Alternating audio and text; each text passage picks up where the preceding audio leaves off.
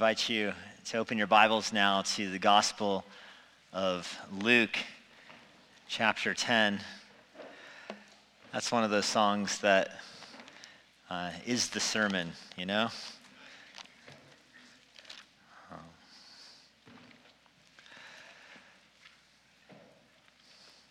But we will turn to Luke 10 regardless. I'll read the passage for us tonight, and then let me pray, and then I'll read it, and we'll dive in. God, we're thankful for your word, which is alive and is a window into your own glory. And so as we look through the window tonight, we gaze, we do what David said in Psalm 27. We seek to gaze at you, Yahweh, in your beauty. We want to see you through the window of your word tonight. And this is your own work, your Holy Spirit's work in our hearts to open our eyes, to behold wonderful things. And of course, you alone are truly wonderful. And so we want to behold you through your written word tonight. We ask this in Jesus' name. Amen. Luke 10, verse 38. As they went on their way, Jesus entered a village, and a woman named Martha welcomed him into her house. She had a sister named Mary who sat at the Lord's feet and listened to his teaching. But Martha was distracted with much serving. She went up to him and said, "Lord, do you not care that my sister has left me to serve alone? Tell her then to help me." But the Lord answered her, "Martha, Martha, you are anxious and troubled about many things, but one thing is necessary. Mary has chosen the good portion, which will not be taken away from her." This is the word of the Lord. I was planning on preaching this passage this morning and doing something else tonight, but when it clicked to me that this is the deacon recognition service and this is a passage about serving, it seemed too providential to let it pass by. The phrase in this passage that should jump out at you is the phrase "one thing" at the start of verse 42. One thing is necessary, only one thing. That phrase comes from Psalm 27, of course, verse 4, which we looked at last Lord's Day, where David said there is only one thing necessary, only one thing that he wants, only one thing he seeks and that he desires, and that is to see the Lord, or to gaze upon the Lord is the word in the Hebrew, not just a glance, but to really take in the Lord's glory in the temple is what David asks. And you remember that David, when he wrote Psalm 27, was in exile. He was banished from Israel. He was really forced to walk of shame as he was run out of the city. We know that there's so much going on at that time period. Absalom was the one who led the revolt. David, before Absalom's revolt, had asked God if he could build a house for God in Jerusalem. And God told him no. And God did more than tell him no. He said, you're not going to build me a house, David. I might build you a house. And of course, we understand in the New Testament how this ultimately gets answered, that God turns David into the house. God doesn't build a house for David. David doesn't, in strictly sense, build a house for God. God turns David's offspring into the temple. And so there's this twofold way that this passage is fulfilled. David becomes the house, and David's descendant is the house. David does build the house in a sense. It's his descendant, the Savior being both God and man. And so this comes into focus in John chapter 2 when Jesus says, "Tear the temple down, I build it back in 3 days." And they say, "How is that possible?" They thought he was talking about the actual temple. They didn't realize that Jesus is identifying himself with the temple. So Jesus is the house of God in his incarnation. The house for God is built on this earth. It is from David, but God is the one who built it, not David. And that's going to be, substantially and radically important as we look at Martha and Mary tonight.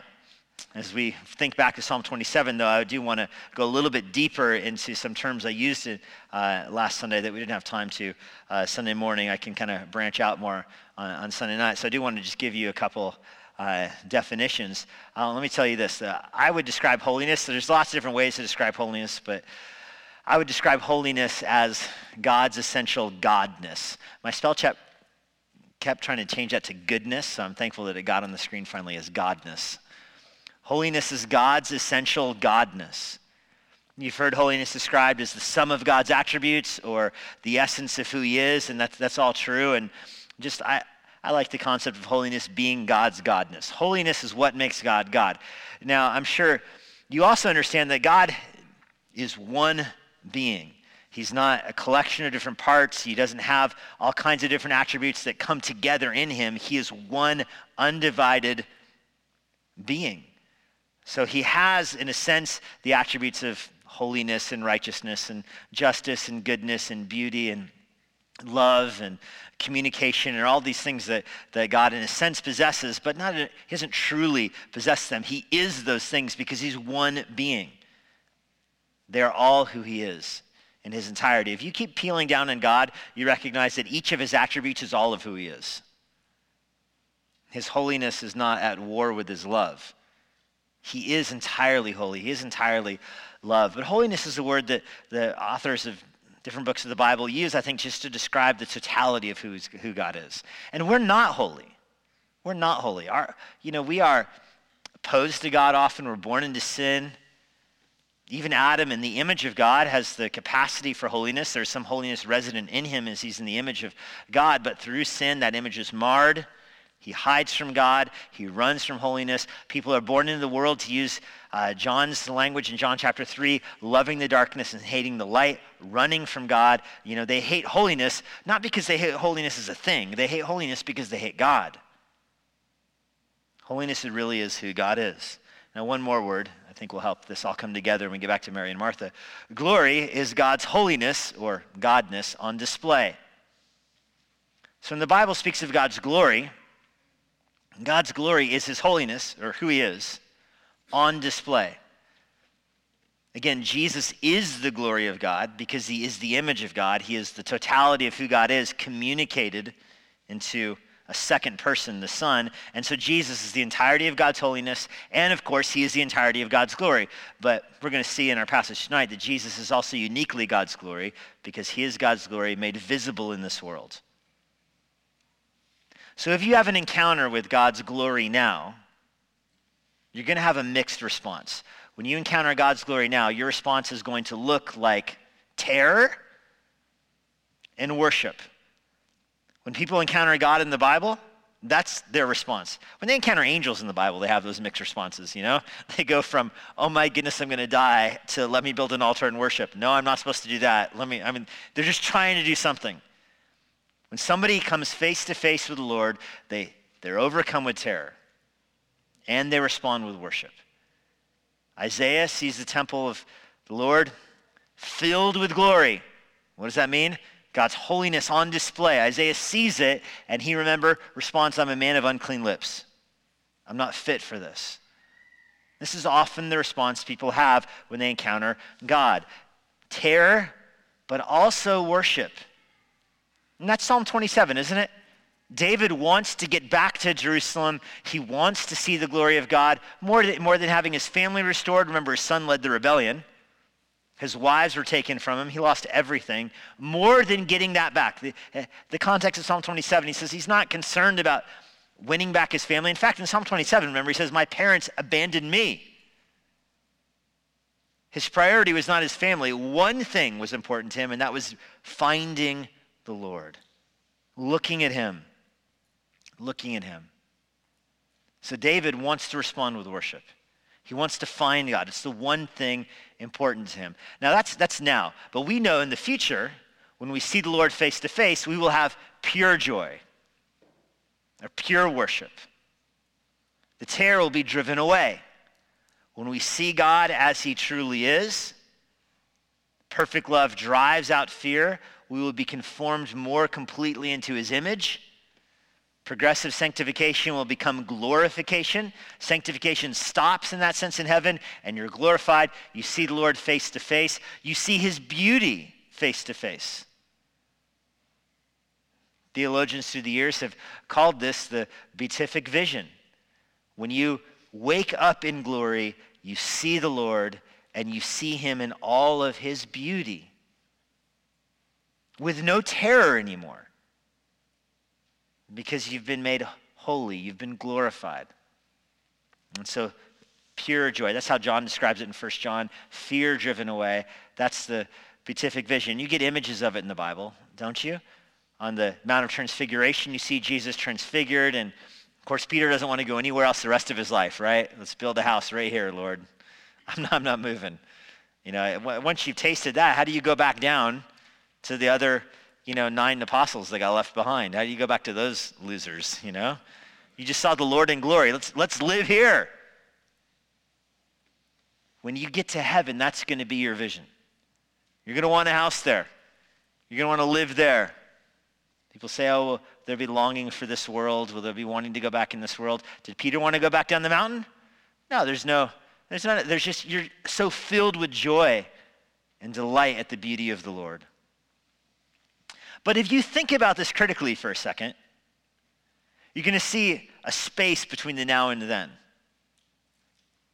If God's glory is the full display of his holiness, and his holiness really is his godness or his otherness, how can you receive that? How can you comprehend? Like, wouldn't you be melted more so in heaven than here? I mean, here at least there's some distance, You can look at the sun for a few seconds without going blind, but not if you're on the sun. Then the sunglasses aren't going to help if you're on the sun, You melt. Isn't the glory of the Lord like that? For here, distance in this life, it's removed. We see through a glass, but dimly.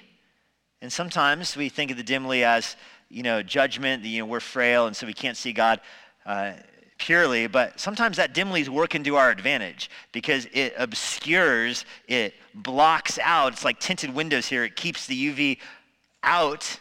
And so you don't melt from God's glory. So how in heaven will you be able to have a full expression of God's beauty unvarnished in front of you and for you to still respond with joy?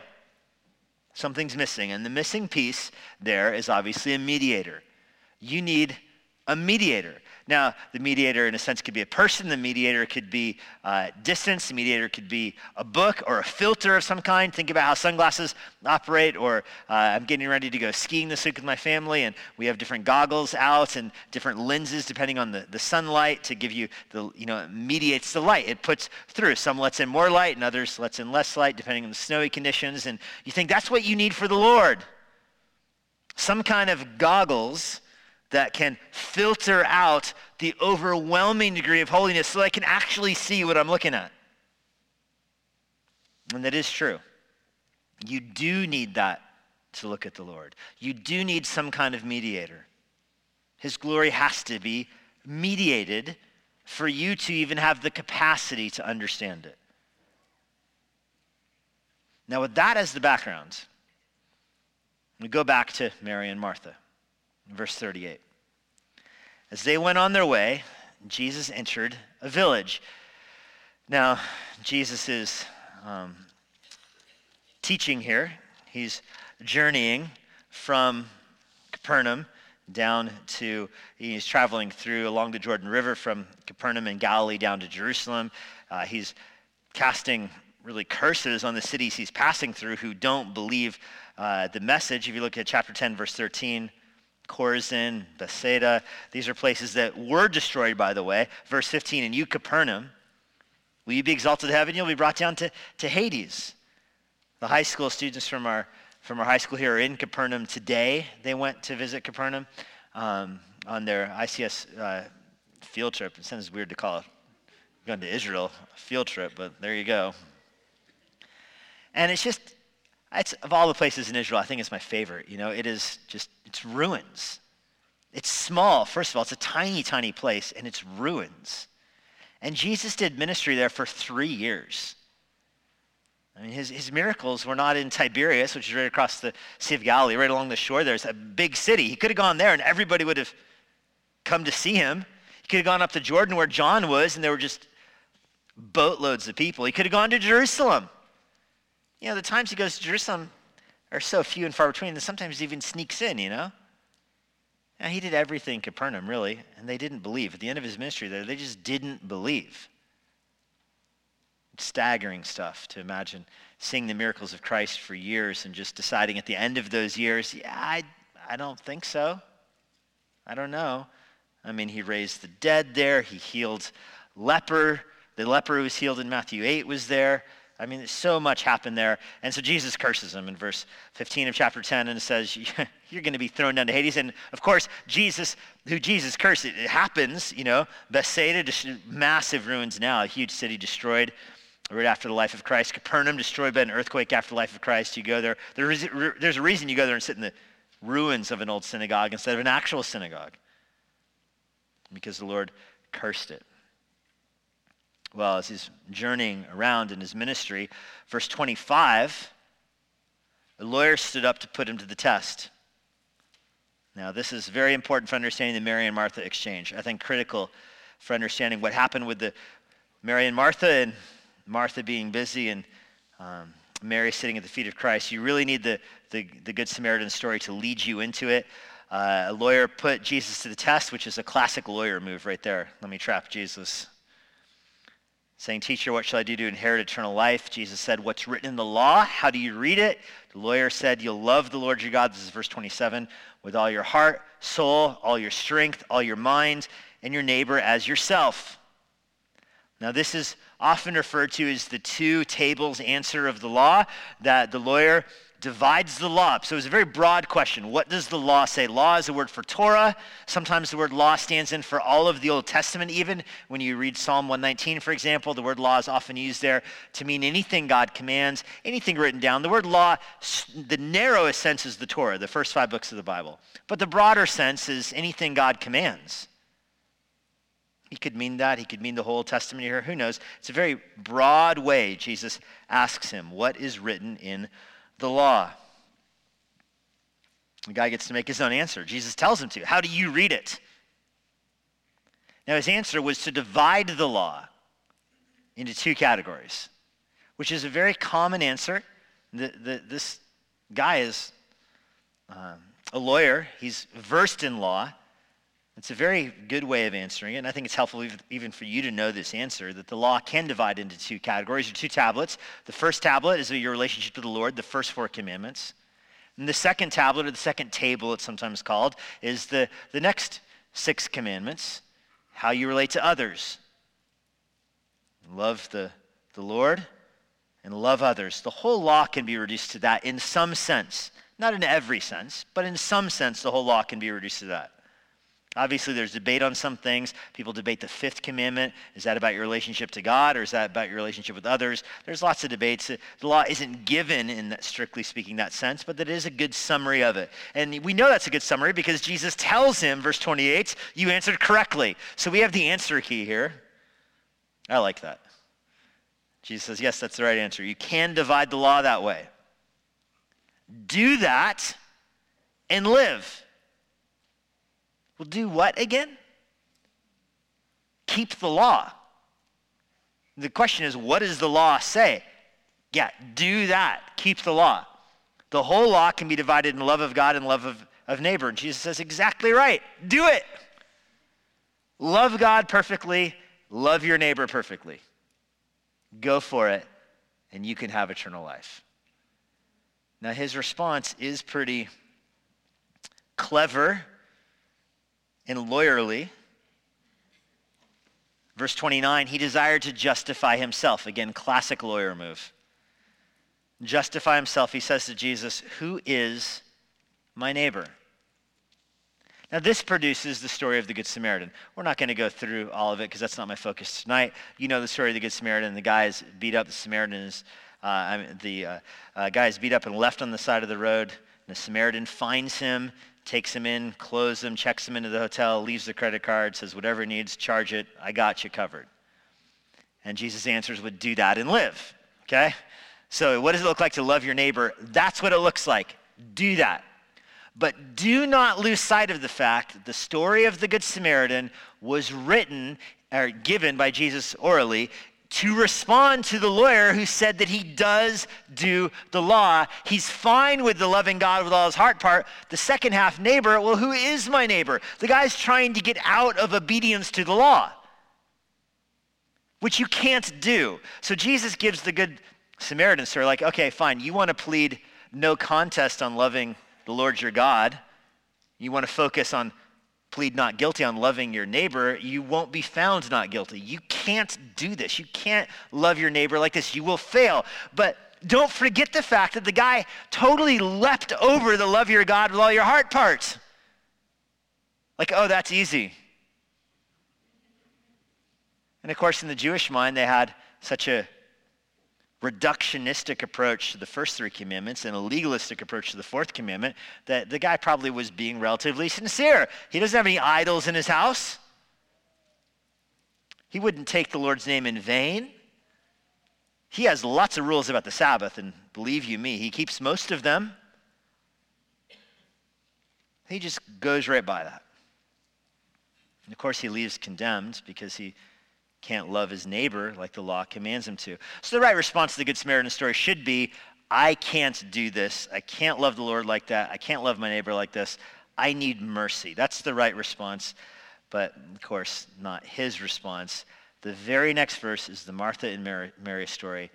So critical in that context. Nobody really knows the exact chronology of these things because Luke is moving pretty rapidly over all of Galilee and down into Jerusalem area even here. So Luke is ordering these stories to make the point that I want to bring you tonight. As they went on their way, Jesus entered the village. A woman named Martha welcomed him into her house. Jesus is traveling with 72. We know that from verse 17 of chapter 10. Now, I don't know if all 72 are with him on every stage of this journey, but he has an entourage. And Mary and Martha bring them into the house.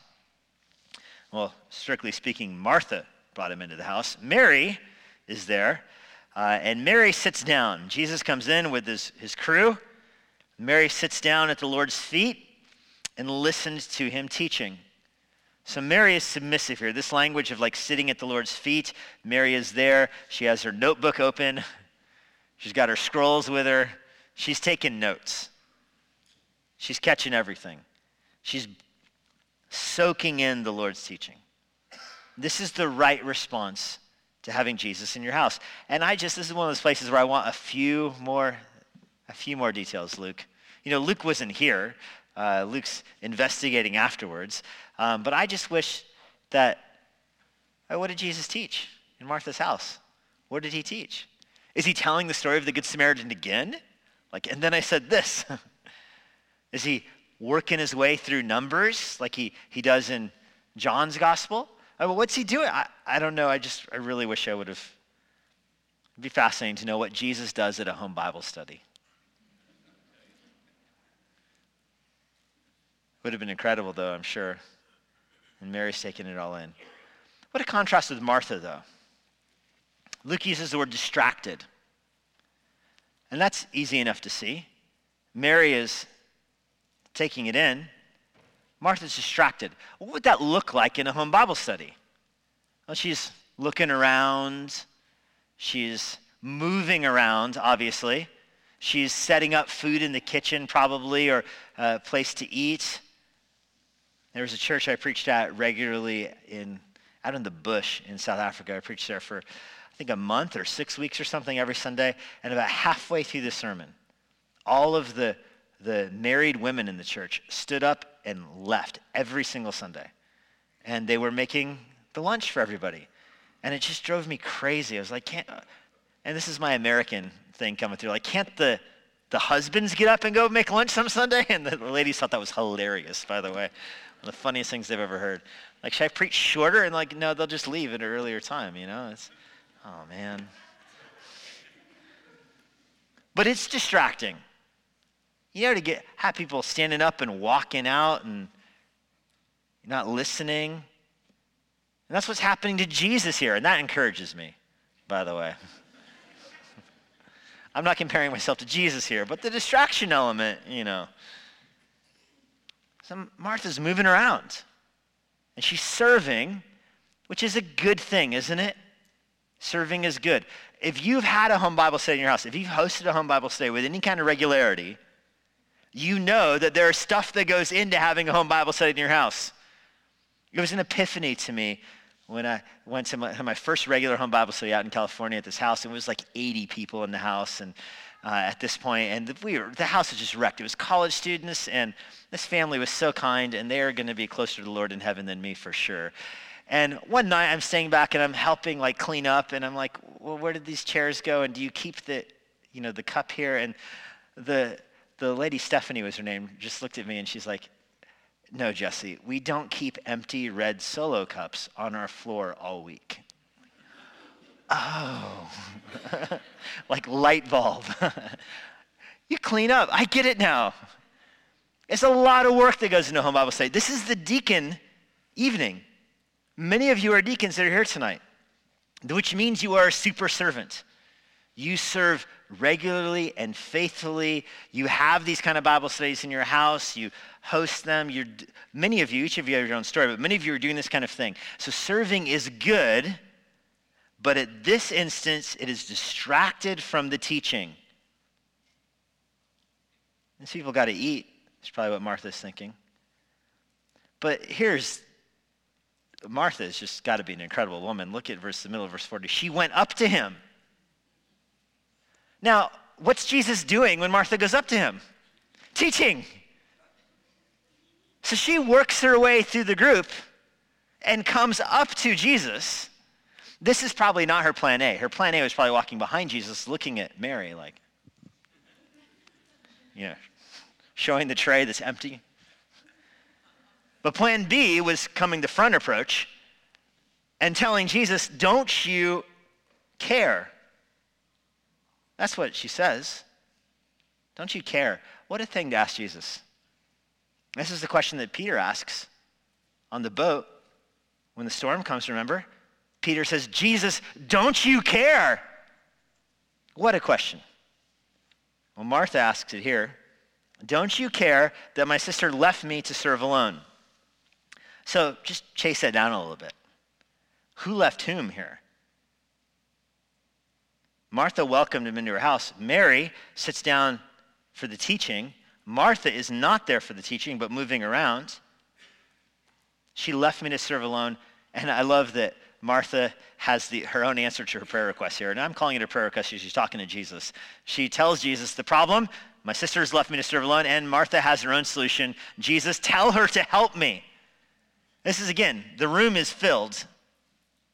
Jesus, tell my sister who's sitting at your feet to get up and help with the bread. This is a bold statement, of course. We don't know what Jesus is teaching, but the contrast with Martha is great. I mean, Jesus is teaching about the life-changing power of the gospel, for sure. We don't know what text he's using, but that's the sermon. And Martha wants that paused because there's food to be served. Enough of the bread of life, Jesus. We've got actual bread. Can you help us with that? I'm going beyond what's written here, but only just. I think there's some stuff that's implied here. This idea of Jesus, your teaching is not all that's important today. Teaching mixes with serving. There's this implication that Jesus is prioritizing his teaching over the serving that is important to allow the teaching. That's a very pointed criticism. What makes you think your teaching is so important, Jesus, when there is serving to be done? How should Jesus respond? He responds very interestingly. Martha. Repeats the name, Martha. That's a tender response. That's a way kinder response than I think most preachers would give. Martha, poor Martha. You're anxious and you're troubled. Those are not good descriptions. Be anxious for nothing, the scripture says. Cast your cares on Jesus. But Martha's holding on to her cares. There's a certain way that this group needs to be entertained, needs to be served, and Martha can't do it herself, and so she's vexed at this. She wants her expectations about what service should look like to be met, even if it rubs up against the teaching and pulls Mary out of it. She's not willing to lower what kind of food they're going to have. She's not willing to lower the tea being ready when they're all done, whatever it is. And I'm not being condescending when I'm saying that. I mean it sincerely. I mean, that's probably what this is right here, is will the tea or whatever they're drinking be ready when the message is done? It has to be. And Jesus says, you're troubled about it, Martha. You don't need to be troubled about it. It's not that important. It's hugely important to her, isn't it? But Jesus says it's going to be okay. Only one thing is necessary. Just one thing. Now that should immediately, your Psalm 27 radar should be blaring right now. Only one thing? I know what the one thing is. To seek the Lord in his temple. That's the one thing. To see the beauty of the Lord. Let's go.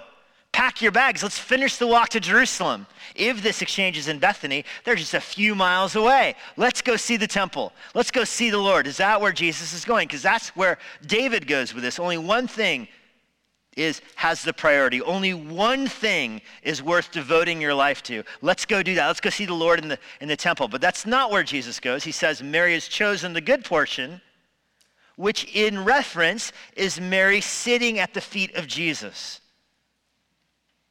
Now this is incredible. This is a New Testament transference here of the glory of the Lord in the temple to the glory of the Lord in Jesus Christ. That's the change that's happening here. That's what I want you to see from this passage. It's incredible that Martha, who is distracted from the teaching, gets this lesson in a very direct way. The glory of God in his temple that David longed for is in your house, Martha.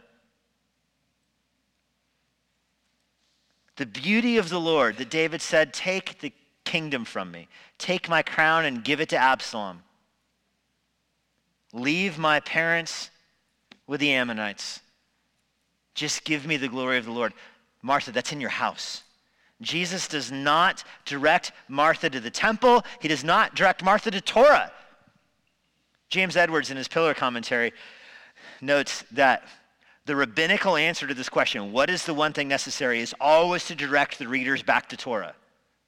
So Jesus' answer is a common Judaic expression here, only one thing is necessary, and the rabbis of Jesus' lifetime, would have said the one thing is necessary is the Torah. But Jesus does not say Torah, he says himself. The one thing that is important is to sit down and listen to the word of the Lord. Mary chose to set aside the urgent for the sake of listening to Jesus. And when she made that choice, she chose the better thing. She chose the good portion. Now, the Greek in verse 42 is confusing. The ESV renders it very, very well. One thing is necessary here, but the Greek really is there's lots of things, but only one important. Lots of things, but only one. Mary chose that. And you can't take it away from her. That can't be taken away.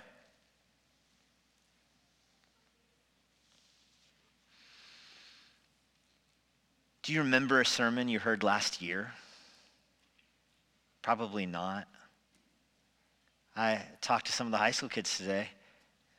Riley preached in the high school ministry, and he told them, I'm preaching the sermon today I preached a year ago. And I asked a bunch of the kids, and they're like, honestly, I don't remember the sermon a year ago. You don't remember the sermon, even last Sunday. It's hard for me to remember what I preached last Sunday, and I'm the one preaching it. I'm so sorry for you guys. I have sympathy. So what does it mean when it can't be taken away from her? That she's not going to forget what Jesus just said? There's something more important than that. Mary, the way sermons work is the impression the Lord makes on your heart while you're listening to it. Not that you remember the facts 3 years from now, not that you remember the text even on Wednesday, but the impression the Lord makes on your heart while you're listening to it. That's how sermons work. The Lord convicts you of sin and puts in truth in your mind that you might not be able to remember. It's just building layers. That's how sermons work. Jesus is giving a sermon to Mary and tells her it won't be taken away from her. She will never undo this experience. Now, she may not remember the text, and it's likely she doesn't because Luke didn't include it, and she was the source. But she remembers the impression. She's looking at the beauty and the glory of the Lord. And that can never go away. Jesus is directing his followers not to the Torah, not to the temple, but to himself. Now, connect it back to Psalm 27. The one that David longed to see in the temple is now manifest in the flesh. This hits at the heart of Christian ministry. Jesus and his entourage were in Martha's home under the authority of Jesus, being served by Martha. And so now is the question, what is important in Martha's house to facilitate the worship of the triune God on display, manifest in Jesus Christ? What is important? And the answer isn't the serving behind the scene. The answer is the taking in of God's glory through the person of Jesus Christ. This is the perfect picture of where the vertical intersects with the horizontal. Horizontal is all the serving, everything that has to happen. And some things do have to happen. People do have to eat. Jesus is aware of that. He's going to feed the 5,000, remember, in an exact kind of situation where they're too far away for food and they got to eat, and Jesus miraculously feeds them. Jesus is not ignorant of the horizontal. There are things that have to happen for a church to function. There's parking lots. The cars got to park in. There's children's ministry. The children have to be childrened. There's things that got to happen that need servants to do that. They have to happen. But the danger is when the horizontal crowds out the vertical. The danger is when the vertical relationship, the impact of the Word of God on the heart, gets blocked by the horizontal.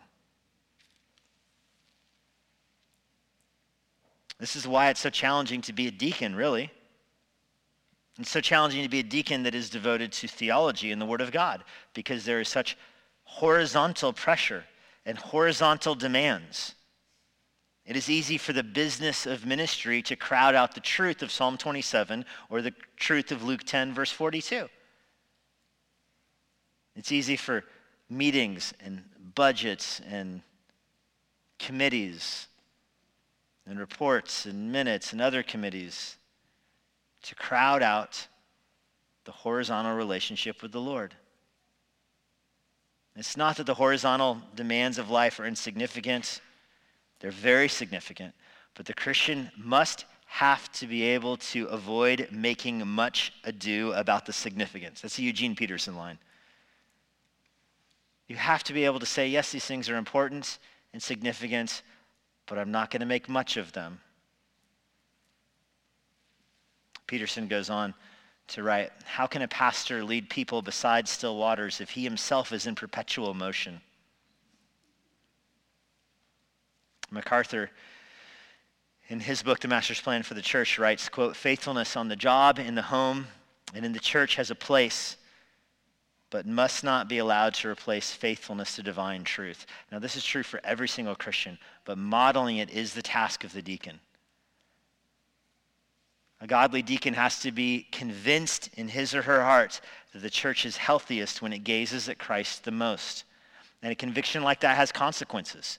If you're truly convinced that the church is healthiest and best served by an unobstructed view of the Lord,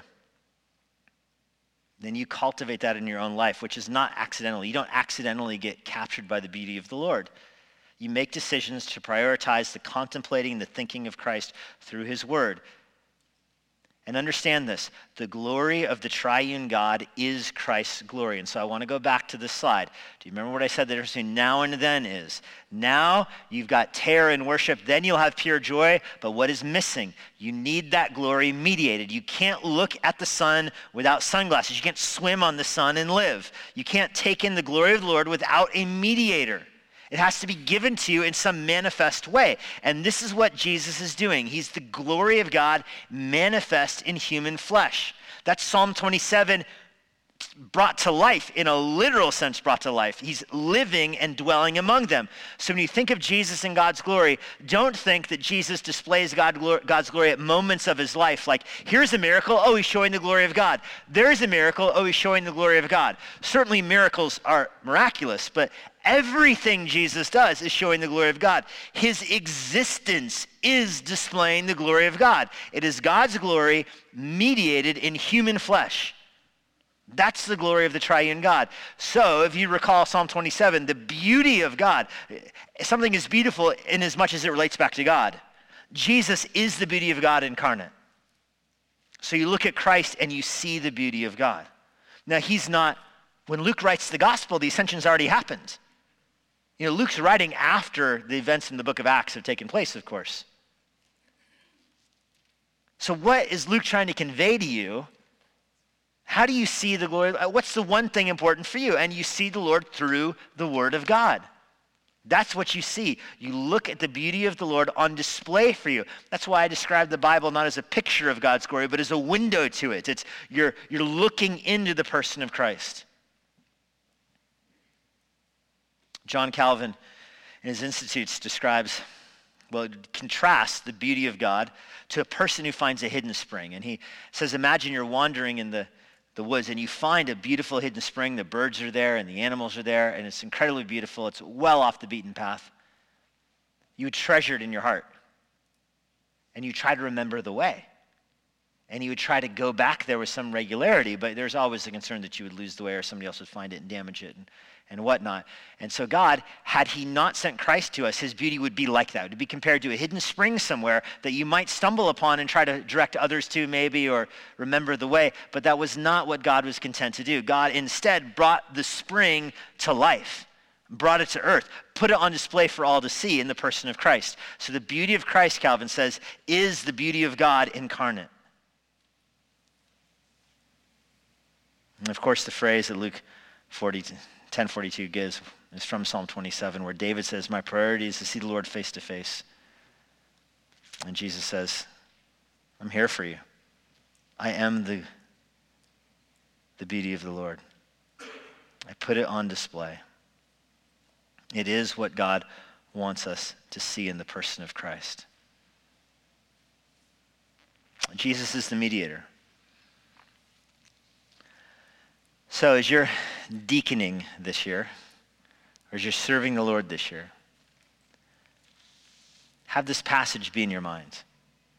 Have your priority to be seeking the face of the Lord through his word over and above everything else.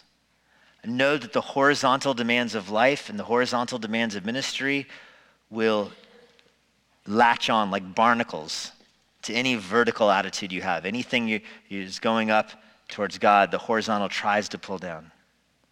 But be committed in your own heart to remember this exchange and to remember that only one thing is truly life-changingly important. And when we see the beauty of the Lord, it will never be taken away from you. God, we're grateful for the example of Mary and really of Martha here as well. We're thankful that she expressed her frustration and her anxiety while we maybe poke fun at her in our hearts. We are indebted to her boldness, that she took her anxiety to you. She went to the right person. She was anxious about things and she brought them to you. That too is the example for us. We're thankful for your answer to her. Remind us that only one thing is truly necessary, and then drive us to your word, Lord. Keep the distractions of this world away from our vision, and help us while we're in church and with the word open to drink from your word. Help us when we're at home in our devotional life to hear from your word. We want to gaze at the beauty of the Lord. I'm thankful for the servants in this church who will be busy this year. As we are busy about many, many good things, Lord, help us keep focused on the one thing that changes life, the gospel of Christ. And it's in his name we pray. Amen. And now, for a parting word from Pastor Jesse Johnson. Thanks for joining us. If you're in the Washington, D.C. area, I would love to see you at Emmanuel Bible Church. For more information on our church or our current service times, go to ibc.church. For more information about the Master's Seminary and their Washington, D.C. location, go to tms.edu. I hope this resource has been a blessing to you, and it helps you seek the Lord daily, serve others around you, and share the gospel with boldness.